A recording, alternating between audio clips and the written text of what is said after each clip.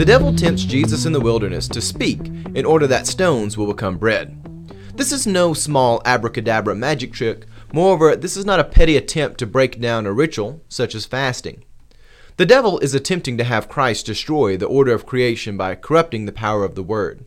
Words have great power, and the Word of God, which is an inexplicable thing far beyond our imagination, and it is also far beyond the reach of human language.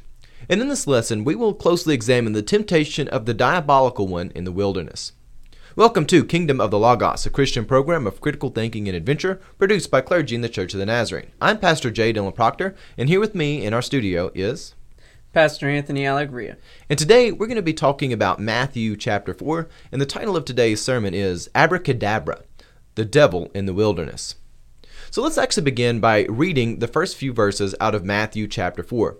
We're going to come back to Matthew 4 in the future of our series, The Adventure of Holiness, but for today, let's just look at these first 4 verses and study the language here because it is something which is fascinating. Pastor Anthony, would you lead us in these first 4 verses of Matthew chapter 4, just the first 4 verses that we find there? Then Jesus was led up by the Spirit into the wilderness to be tempted by the devil. He fasted 40 days and 40 nights, and afterwards he was famished. The tempter came and said to him, "If you are the Son of God, command these stones to become loaves of bread." But he answered, "It is written, one does not live by bread alone, but by every word that comes from the mouth of God." All right, so today we're going to have some fun studying language and expanding our minds a little bit. We're going to be looking at the Greek language behind this text. We just read from the NRSV, but we need to look at something which is down deep within this text because there's a profound meaning behind this. Jesus, the Christ, the Son of God, is fully God and fully man. And as the tempter comes, he is really looking to tempt both of these phenomenal things which have come together in a beautiful union. He is tempting to tempt the Son of God and also the Son of Man. And as we know, they are one and the same. They're not two separate things which are similar or kind of bound together temporarily. They are fully one and the same. And in this text, we find Jesus being confronted by the devil, tu diabolou, the diabolical one. And as English translations give a hint that the devil wants Jesus to speak in order that stone may become bread, we must realize that the English overlooks the profound nature of what the tempter has proposed. And if we go to the Greek New Testament, we will find the diabolical temptation comes as follows.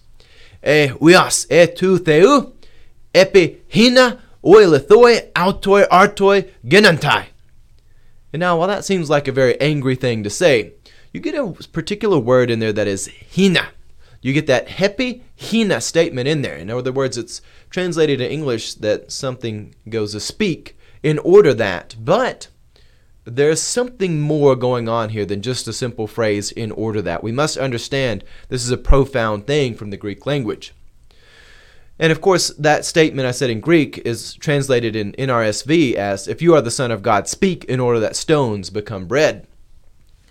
And there is a word in there that must be pointed out, and that is that word that we find as in order, the hina clause. And the English phrase lacks this profound nature which we must examine. The term means that there is a certain connection between things that happen in a series. There's an order to it. We see that in English as in order that, but really you've got like 2 events that come together and they're in a sequence and they're kind of immovable. One of them has a causal relationship with what is going to happen next. This is a term which means certain things happen in an order and one thing happens to cause a second thing to follow it. There is a sincere causal relationship between an act and that which is subsequent to it. To put this a little bit in common language, if I were to come in here with a lighter and pull it out, light it, and to then go and grab a whole bag of trash and dump it out on the floor and light the trash on fire, that might be cause for a bit of concern for you. You might think I'm a pyromaniac or someone who's a bit crazy, because you look at that and say, he just lit a fire inside a building. And there's a conclusion to that. If the fire is not contained, and being that it was lit on the floor in the middle of a room, it is going to burn down the entire house. There's an order to what has just happened. Lighting a trash pile and burning it would burn down an entire building. Something was set in motion which will cause other events to happen down the road. And whenever you see that hina clause, that is really what is going on. The tempter, the diabolical one, comes scheming and says, if the Son of God speaks to this new series of events, well, then there will be a new series of events. If the Son of God breaks the order of events where life comes from the mouth of God, then it will be a new reality. And that's what he's coming to do. He says, speak so that these rocks, these stones, they will become bread. And now there's a human side to this temptation where one has been fasting, they've been doing a ritual, and sure, the devil wants to be as petty as to break someone's ritual and to break down something they are doing. And he sees that and he likes to see those things break down. But there's another side of this where, again, he wants to put into action a new series of events. Because if the Son of God breaks the order of events where life comes from the mouth of God, then there is a hideous new reality where life is modeled after rocks, after the stones. And this is the significance of the Hina statement. It outlines a series of events where one thing causes another after it. And after an order of events unfolds, well, nothing can be changed. It cannot be stopped. So let's go back to this verse 3 and 4. If I were to actually translate this, and I did, I sat down and translated these two verses from the Greek. Here's the translation that I have, and I feel like this may capture some of what I'm talking about. Matthew chapter 4, verse 3. If you are the Son of God, speak into existence a new order where stone becomes bread. Verse 4, but he answered, saying, one does not live by bread alone, but by everything said out of the mouth of God. Jesus has a firm foundation. He realizes that we are created in the image of God, and our human spirit embodies reflections of God's nature. In fact, all of creation with the breath of life is capable of reflecting God's nature. When we see this, we go and we find that we love one another. We can love a dog, we can love a cat, and we can have an animal which is of a different species and see that it loves us back in return. We can be with another human and find that it loves us sincerely. And this love that we find between created things with the breath of life, you will find that you cannot replicate that. We have a lot of things. Back when I was a kid in the 90s, it was popular for people to have the little electronic monsters and things you would have. You'd have to feed it every day and it would die. You know, they were a lot of fun. There was a lot of different versions of these, whether it was something like the Furby or the Pokemon on the Game Boys. You had all these different creatures which were synthetic animals, but they never really loved you. They never were really real. And created beings that have the breath of life, they can give love that cannot be replicated with inanimate objects or software, anything artificial. Moreover, this part of the established order is where we find the breath of life coming from the mouth of God. And again, it was spoken into place in some inexplicable fashion. The diabolical one, the devil, he is opposed to this order. It craves death. The devil, the diabolical one, tou diabolou, he hates the breath of life. He hates the idea that it comes from the logic of God. He detests the breath of life, and he wants a new order for creation, one that is drawn from rocks. One of the things that fascinates me when I come to this scripture is you really do see the resent and the hatred of the devil. And it's not unlike what we saw with the serpent and Eve. It comes and it tempts in a very mischievous way. You know, it doesn't ever tell you its full intent on the front end. It kind of comes and it wants to pretend as if it is being petty. Pretend as if it's coming to say, oh, well, just go ahead and eat that fruit, or perhaps turn these stones into rocks. You know, it'll be fun. It'll be a great thing. It'll be a miracle for all to see because, you know, you're out here without food, or perhaps you can't eat that fruit, or you've been fasting. You know, it's good to eat. Food is good. And, you know, it's true. Food is good. It's something which is a great pleasure for those of us who are living and breathing. We enjoy eating. But that's not the full picture. And the diabolical one, he doesn't tell the full picture. He simply comes and says, why don't you speak in order that this stone may become bread? You know, he kind of masks the great gravity of what he is saying. There's a phrase that we believe comes from Hebrew, that is abracadabra. We hear this, and again, it's probably some abomination of the Hebrew language. We get dabar in Hebrew, this idea of speaking in existence. But the phrase abracadabra, it has these possible roots of meaning, I speak, therefore it exists. And this phrase is often associated with mystic fairy tales where the laws of science are broken so that some magical power can come and do wonders. The tempter is not doing something in this story which is unlike that. He's coming kind of begging Jesus. He says, why don't you just do a little abracadabra trick for me? But again, he's the tempter, so he's actually being a little bit mischievous in this. He's kind of hiding a larger thing here. Because while Jesus is fully man, he's fully God too. And if the Word of God, and as we know, Scripture tells us Christ Jesus is the Word of God come fully in human form. When the Word of God does an abracadabra trick, it's no small thing. The hina clause that comes from the Word of God is a pretty big one.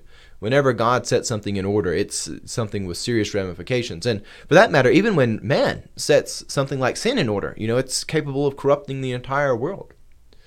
And the tempter, he's not trying to do something as petty as a small magic trick, even though he's using that to mask his motives, but he is trying to do something quite extreme. It is true that Jesus is fasting, and to come and have Jesus to do that would kind of break that fast. There's the sin in that, but then there's the larger goal that the tempter has in mind. He's clever, and hence he gets the name the diabolical one. While the tempter is not limiting himself to the pettiness, he does enjoy the pettiness. He is attempting to make use of something which seems small on the front end. This is often how evil works in the world. He is hoping that he can manipulate Jesus into doing something which is really nasty. Because if Jesus does sit down and say, well, I'm going to speak in such a way that this rock turns into bread, and of course people eat bread, this means our life would then be coming from this bread which came from a rock. But, as Jesus knows, Jesus has a strong countenance, a firm foundation. He says, the breath of life does not ultimately come from rocks. It doesn't ultimately come from bread. It doesn't come from food, for that matter. Jesus doesn't even spend time reasoning with the devil about rocks or bread, but he simply says it comes from the mouth of God. Now, interestingly, if we look to the text, we don't actually find logos here. That's not what's used for word. But what is found within the scripture is it basically says, man lives by that which came out of the mouth of God. Now, it's a little bit different than just saying the word of God. It's kind of saying the product of God's speech is what gave us life. And that's exactly true. And that's exactly what Jesus understands. And what he's reminding the devil as the devil comes to tempt him. The devil wants to distract from all the serious things and focus on the petty. But Jesus does not reason with the devil. No amount of debate will do anything to persuade the diabolical one from his goal. He is not here to have a sincere interaction with Jesus. He's not here to sincerely supply Jesus with some sort of means for his hunger. He is here to tear down the Son of God and to have him break the grand order of creation, to have it broken down to where it is fractured. The devil has come to destroy and tear the reason of God's saving grace. And I do enjoy how Jesus does not even address the potential of stones being used as bread. Again, bread is insufficient to provide the breath of life, and anyone who has lost someone they loved, you realize that here on this material plane, we do not actually have the means of bestowing the breath of life. If something passes in this world, it's beyond our power. We can replicate ourselves through procreation. We can have medical things which are almost like miracles, but once the breath of life escapes from a body, it returns to God, and God is the only one who has authority in that domain. And as we find in this story, the life permeating throughout humanity, it does come from God. And the mouth of God is not going to be corrupted by breaking the order of creation just because a tempter festered up in the wilderness for Jesus. The devil himself, he wants Jesus' ministry to be stopped, and he doesn't want Jesus to bring about salvation from sin and have people healed towards holiness. The diabolical one, he does not want God's creatures who, with the breath of life, to be restored to God. And if Jesus continues, redemption is coming in a powerful new way, and the devil wants to stop this. But Jesus, he does not respond to the devil. He does not debate with him. This is not a conversation at all, and Jesus just gives a sharp rebuttal that ends the discussion. And that is where we find ourselves. Let me go back and read those few verses again as we wrap up this message. In Matthew chapter 4, verse 3, it reads, "If you are the Son of God, speak into existence a new order, where stone becomes bread." But he, Jesus, answered, saying, "One does not live by bread alone, but by everything said out of the mouth of God." In this, Jesus does not debate with Satan, and he does not give credit to the devil's story or the devil's appeal. And the church must realize that there are times when we listen to people's stories and their appeals. There are times we give them great empathy.